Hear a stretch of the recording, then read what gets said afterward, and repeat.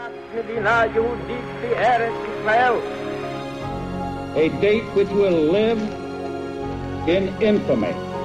Both of those projects, initiatives, got off the ground because of the Ger Rebbe. For the 11 Olympic team members slain in West Germany, the Olympic Games... Zugerecht waren Brüder in Amerika. Schon 1000 Shabbos at the Skitzal. Out of the 24 who were killed were Americans who had come to learn in Hebron.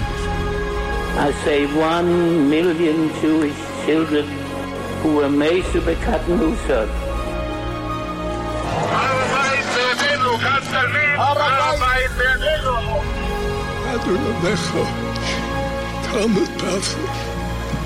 Whoever heard such beautiful words?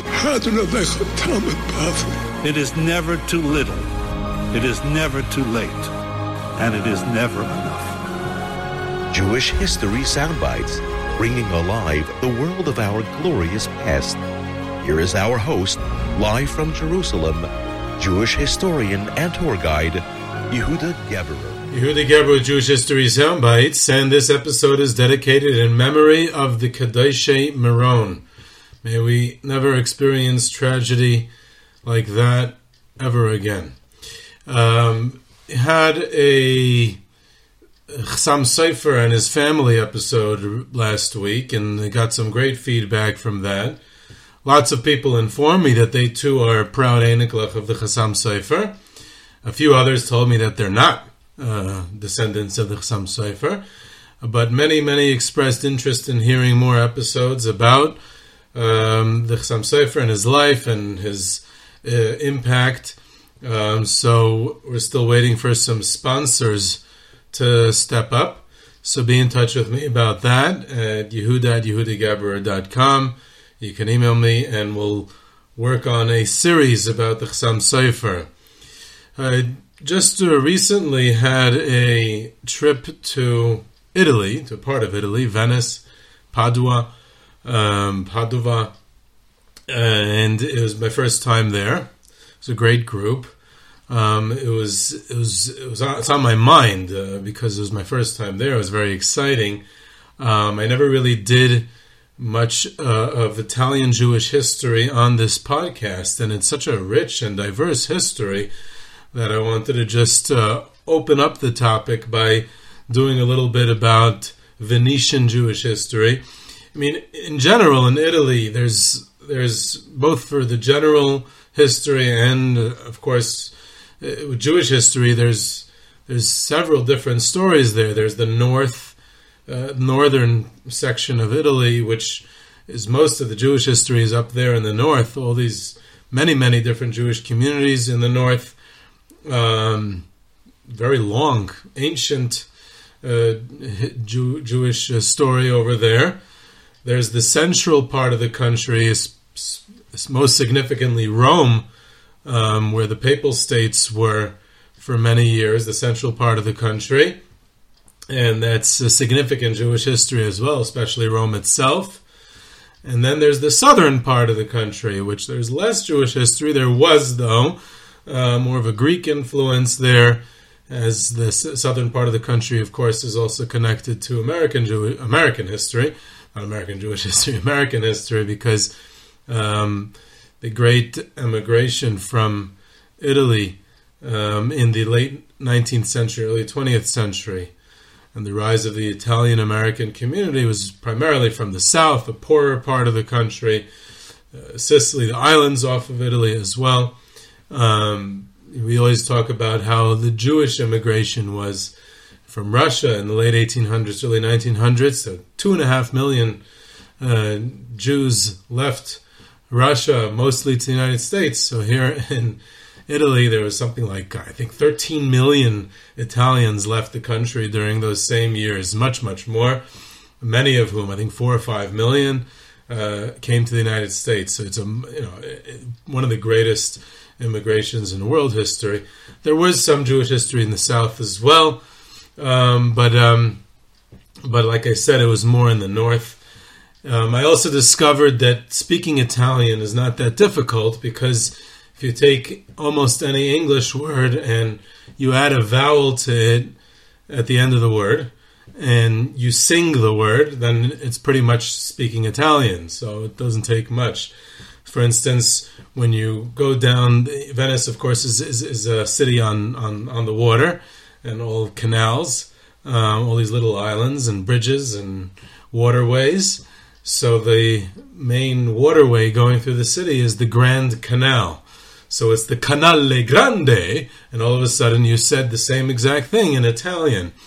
So I want to focus on Venice, Venezia.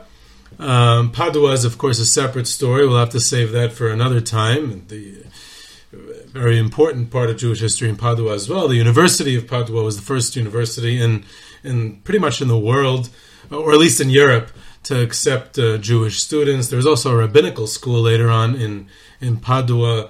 One of the great Rishonim, Mari Mintz, Rabbi Yehuda Levi Mintz, was a Rav in Padua for nearly a half a century, 47 years. There are many other great rabbis there as well. We're going to save that for another time. There's also a great center of Haskalah, the famous Shadal, Shmuel David Luzzatto, member of the very prominent Luzzatto Italian family. Of course, the Ramchal's a member of the same family a century earlier. He himself grew up in Padua also. But Shadal is also a fascinating story. I think, as far as I know, Fiorello LaGuardia, who had Jewish ancestry, descended from the Luzzattos, and I think Shadal himself was an ancestor of LaGuardia. Either way, that's all Padua. We're going to focus on Venice. So Venice is this beautiful city on the water, with all its canals and bridges, like I said, and it was a republic. It was a city-state for about 1,000 years, from the 8th century until the Napoleonic conquest in 1797. So over 1,000 years, it's a republic. It's a city-state. It is not. There's no Kingdom of Italy. That's a product of the 19th century and European nationalism, and it's not part of the Papal States, which is central Italy. In northern Italy, there's lots of these city-states and very important ones. They're very centers of commerce and the rise of banking and Mediterranean commerce, ports, and everything goes through Venice and many other cities of northern Italy. Very important for that time period, and very wealthy city-states. And many Jews live, that's why many Jews live there, of course, whenever there's commerce. So when Jews live in Venice, they're living in this republic. It's not in Italy, it's not in Rome, it's not under the Pope, it's the Republic of Venice. The Dege, the Duke, basically, he's like the king, he's like the ruler, the local politician of this little country, basically. And what happens is that as time goes on, 1492, of course, there's the expulsion from Spain, and some Spanish Jews make it to Venice, which increases the Jewish community there. Then there's several different Jewish communities in Venice. There's one of the oldest and most prominent Jewish communities in Venice was the Ashkenazi Jewish community. They came south from Germany through the Rhine River Valley in southern Germany, and they moved south and eventually hit Italy, and they settle in Venice. So there's this Ashkenazi community there. They're from the oldest. Poorer, they engage in money lending, which is the only thing that the Christian authorities allow them to do. There is also an Italian Jewish community, which is distinct. It's not Ashkenazi or Sephardic. And they come from Rome, from central Italy, and they settle down in Venice as well. And then following the Spanish expulsion, so Sephardic Jews from Spain, from Portugal, from the Iberian Peninsula, they arrive at the beginning of the 16th century as well to Venice. And there's eventually a second Sephardic community, the Levantine Jewish community as well, from the Levant, from the Mediterranean basin, from Asia Minor, from the Middle East, however you want to call it, whatever the terminology is. So they settle there also. It's a different type of Sephardic Jewry. It's not exactly from Spain. It's from the Middle East. So there's these four distinct, and they remain distinct, which is very interesting because Venice becomes one of the earliest cities in the world where there's this cosmopolitan, different types of Jewish communities there. Most Jewish communities until modern times, until our modern urban post-war world, are most Jewish communities until that time are homogeneous, not heterogeneous. Amsterdam is an exception. Yerushalayim is an exception. Other cities, Bucharest in Romania is an exception. Other places as well, where there's different types of Jewish communities with different backgrounds and different customs. But Venice might be perhaps the most diverse, especially that early on in the 16th century. They already have four different distinct Jewish communities there with their own shuls, their own ways of prayer, their own customs, their own halacha, their own rabbanim, their own everything, their own culture, their own language. Everything is different. And they all live side by side. And most importantly, following the year 1516, they're all in a ghetto together. The Dej of Venice decides that there's too much competition from the Jewish merchants, and it's not good. They need to isolate them from the Christian population, and they enclose them in a specific neighborhood, and dispute till today where the name comes from, but eventually it comes to be called a ghetto, probably because of the foundries, the metal works that were in that neighborhood before the Jewish neighborhood emerged there and was enclosed there. But there's all kinds of other speculative theories about where the name ghetto comes from, which is an interesting discussion. But eventually the Jewish quarter, the Jewish neighborhood, emerges with the name ghetto.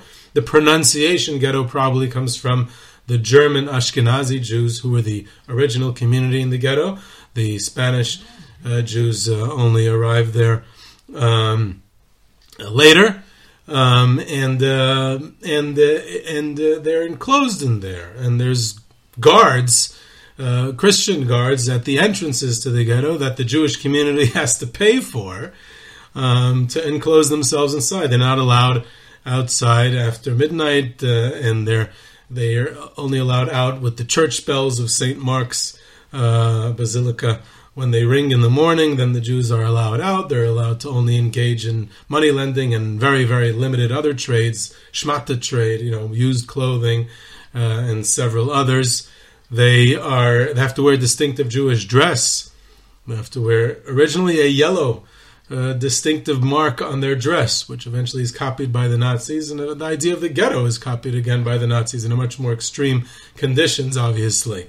Not really a comparable story at all, the Nazi ghetto to the Venetian ghetto, but the idea of it, that the Jews are enclosed off in their own secluded area, and also marking off the Jews with a yellow mark, and eventually it's a yellow hat.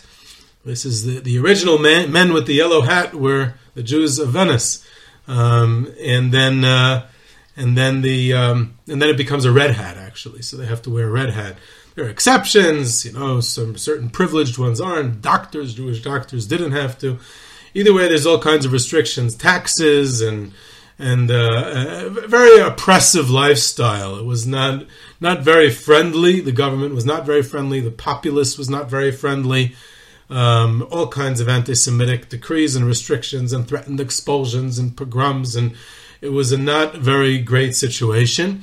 But the Jews were happy that they were able to live there in this wealthy city and republic and center of commerce, especially since they were expelled out of so many other countries.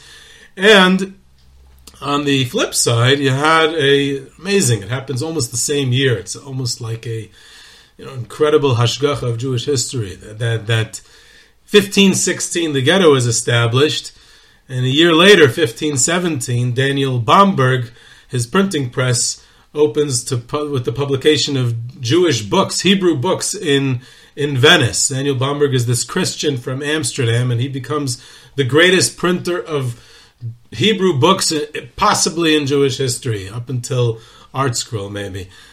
He is the pioneer of Hebrew printing, and he's as a Christian, and he hires this Jewish team to edit it and work on it, rabbis and others, and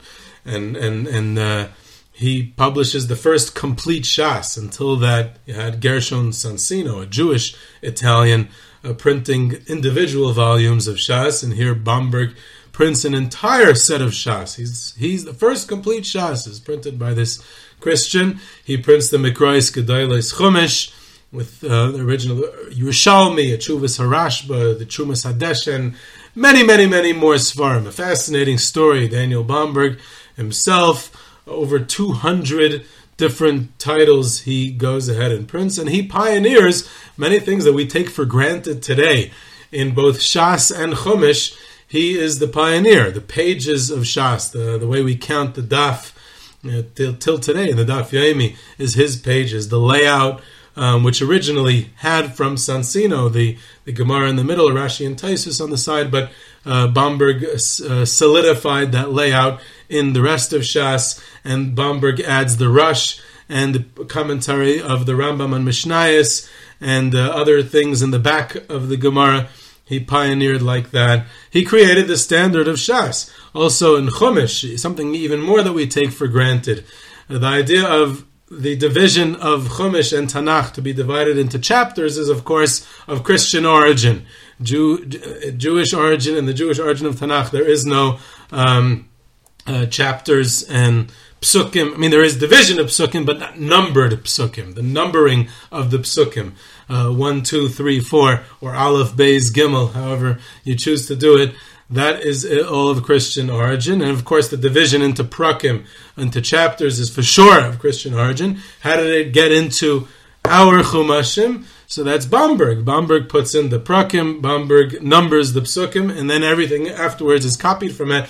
And we can't even imagine having a Chumash without prakim and psukim, and we need to thank Bomberg for that as well. Many other things. Once we talk about printing, by the way, now I said I was also in Padua, which is right near Venice, so the Maharam of Padua, which he was very involved in printing also, working for these Christian printers. So he himself wrote a commentary to the Rambam, and he was going to have it printed by later on the successors of Bomberg. Bomberg returned to Amsterdam, and later on, following his passing, his printing press closed down.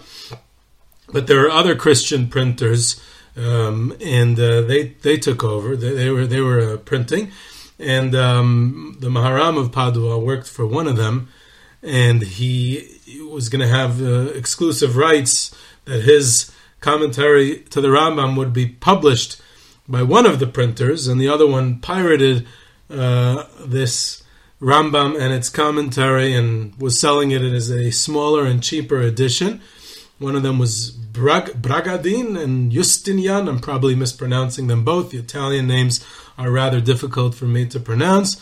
And these two Christian printers are both printing the Rambam with the Maharam of Padua's commentary, and this goes out into a full-fledged, bitter dispute. The Maharam of Padua, Rav Meir Katznellenbogen, who is a friend and relative of the Ramah in Krakow, he has print a manifest, a cherem, a warning that no one's allowed to buy the stolen edition. Everyone has to buy the authentic and original edition because the other one was stolen, and it becomes a whole dispute between these two Christian printers. And eventually, there's also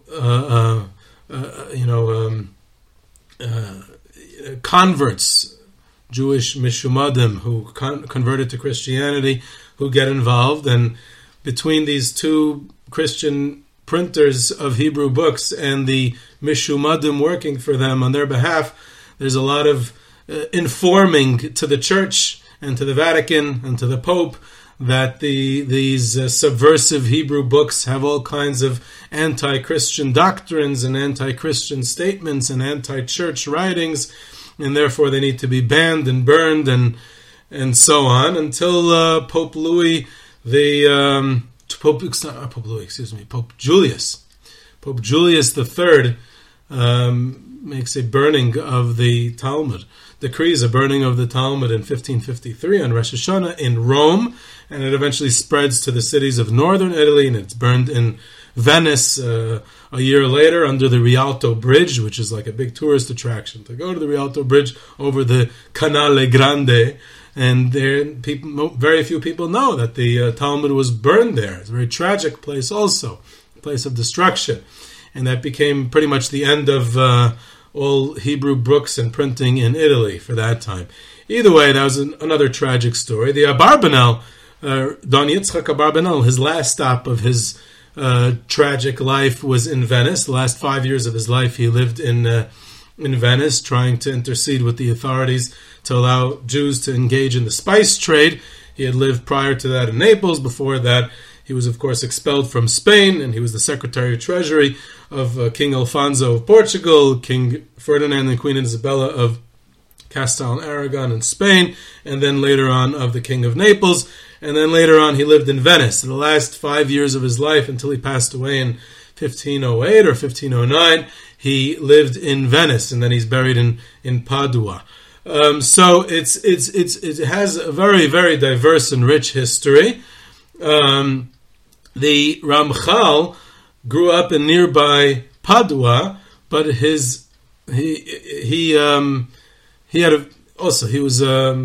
was misunderstood throughout his most of his life, and he and his writings were excommunicated several times. The first one took place in Venice. The Besdin of Venice, they excommunicated the Ramchal and banned his writings, and that took place in a formal ceremony in one of the prominent shuls of the Venice ghetto in the early 1700s. So that took place in Venice as well. So there's a long Jewish history there. I mentioned the Venetian Jewish economy, and I want to mention something else in that context. There's a very famous play written by William Shakespeare in late 1590s, 1598, 1599, called The Merchant of Venice. And it describes this whole story of where one of the main characters, the antagonist, the protagonist is the Merchant of Venice, a Christian by the name of Antonio, and the antagonist is a Jewish moneylender named Shylock, which is not really a Jewish name, but that's a different story. And of course the plot is made up, but between this myth and reality, between this legend or work of art or play, however you want to call it, and then there's the reality of the Jews living in Venice, which is an interesting story because it does fit into some sort of historical context, and that's what I was one of the things that I was fascinated by when I was exploring Venice last week was how much of The Merchant of Venice is really expressing a reality of the way the Jews of Venice lived at that time in the Venetian ghetto. Of course, Shakespeare himself never visited Venice. He never left England. He didn't travel. And in Elizabethan England, there were no Jews. So Shakespeare never met a Jew. The Jews were expelled from England in 1290, and they weren't allowed back in until the 1650s with Oliver Cromwell. So Shakespeare in the late 1500s obviously never met a Jew. But the point is that the story of how Shylock is trying to extract as much. He has this unreasonable claim to Antonio that he's going to take a pound of flesh as a bond, as when Antonio is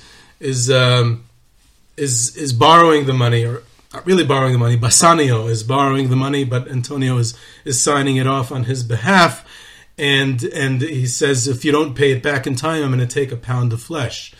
And it's because Shylock feels wronged.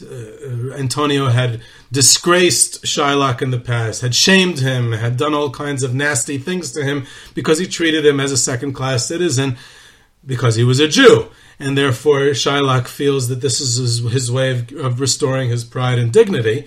And then later on, when Antonio can't make up for the money, and they go to court, and Shylock demands the pound of flesh, and then, and Shylock has his own family issues. His daughter Jessica had married a Christian, so she had left the faith, this fellow named Lorenzo. And then this lawyer, who's really a female dressed up as a male, Portia, and she's the one who it seems outsmarts the Jew Shylock, but really she's acting pretty nasty to him as well, because she says that he has to forfeit all his property, he has to give it to Antonio, he has to give it to the government, he has to give it to the church, whoever he has to give it to, and then he has to convert to Christianity or he has to die.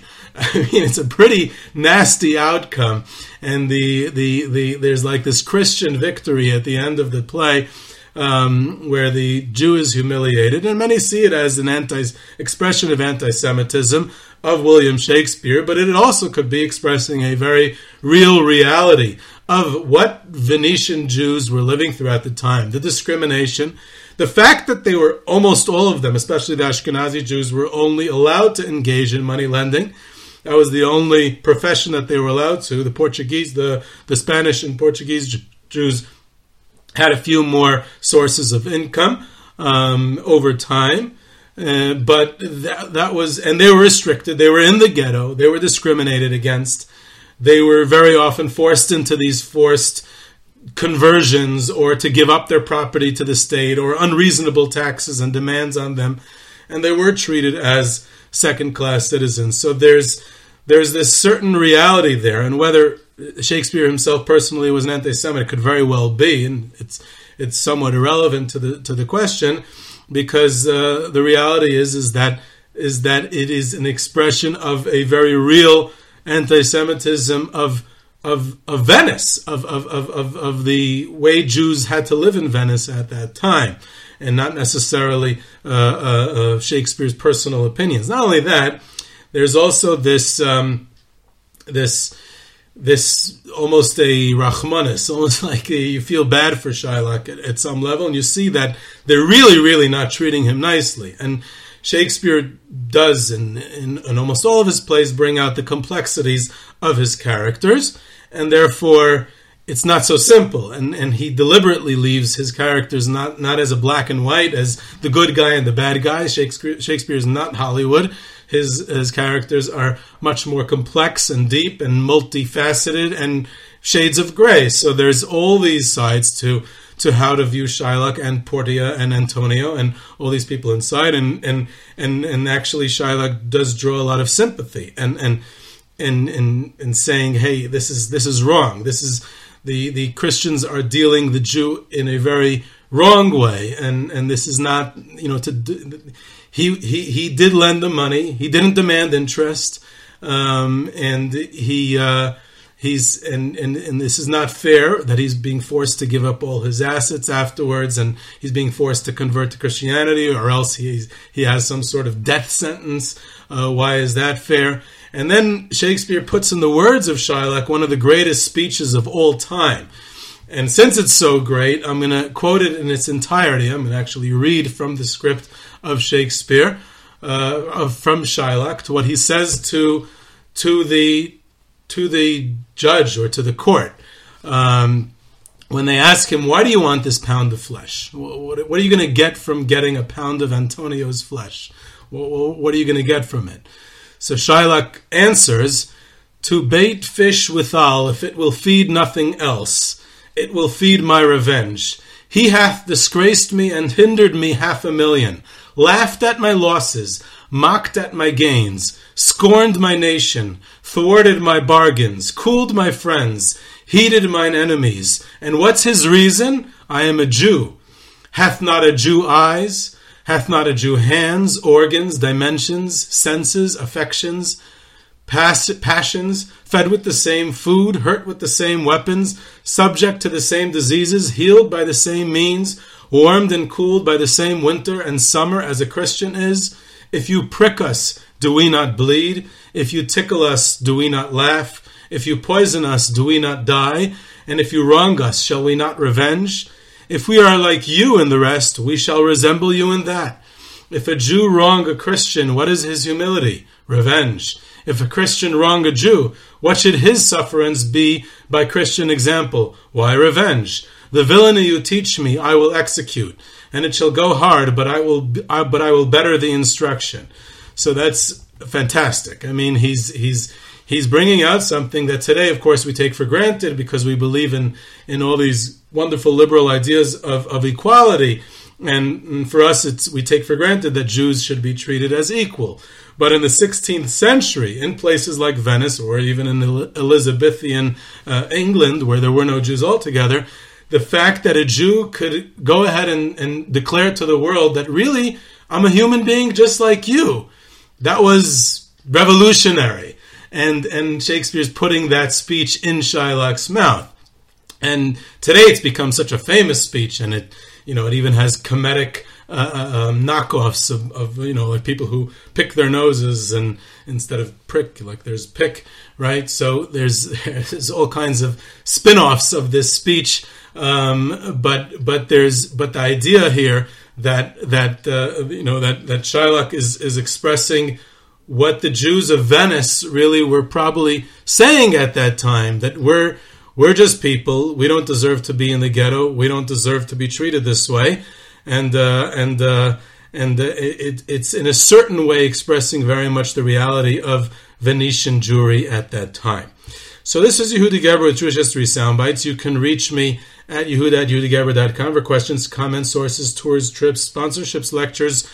You can subscribe to Jewish History Soundbites on Podbean or your favorite podcast platform, and I hope you enjoyed.